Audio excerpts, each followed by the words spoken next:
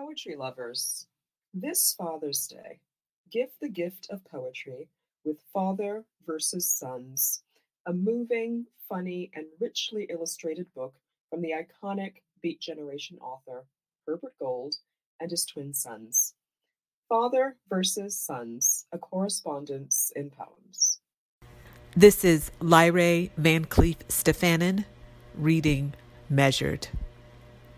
If space makes the pattern, her absence is filling a quota. The president says, we're a nation of laws. The limerick under her dreaming, that lilting. At 7, a Seuss rhyme's still funny, and who's to say wouldn't have been still at 30? The Sneetches, or what was I scared of? She's 7 asleep on the living room sofa. In amphibrax, who hears her breathing? If space makes the pattern, her absence is filling a quota. This absence, Ayanna. But what was the officer scared of? What reaches for him in the recesses of his attention?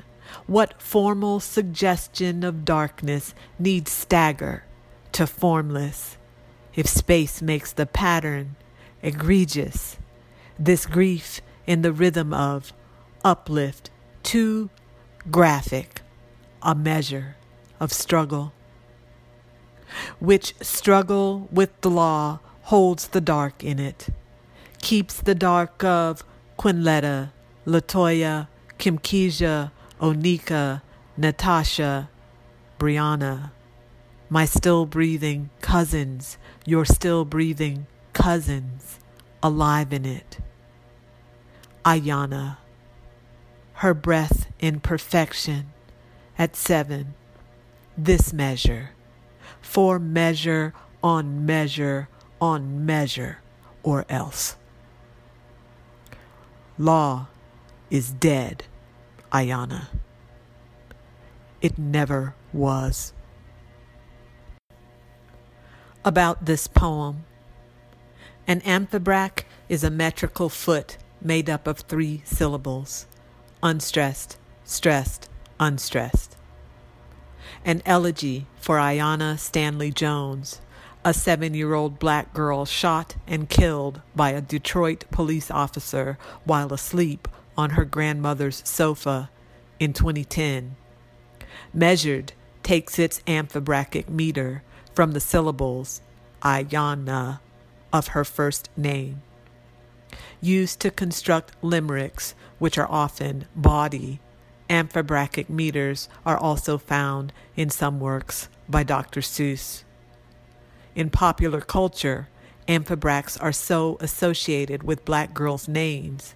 One finds when someone wants to make a joke about black girls, the amphibrachic name itself sometimes may stand in for the gag punchline. In the face of called for, quote, measured responses to police brutality and murder, I have been writing a series of poems articulating the grief of attempting to inhabit such a measure and asking how disembed black women's lives from structures of violence embedded in language's standard units and calculations.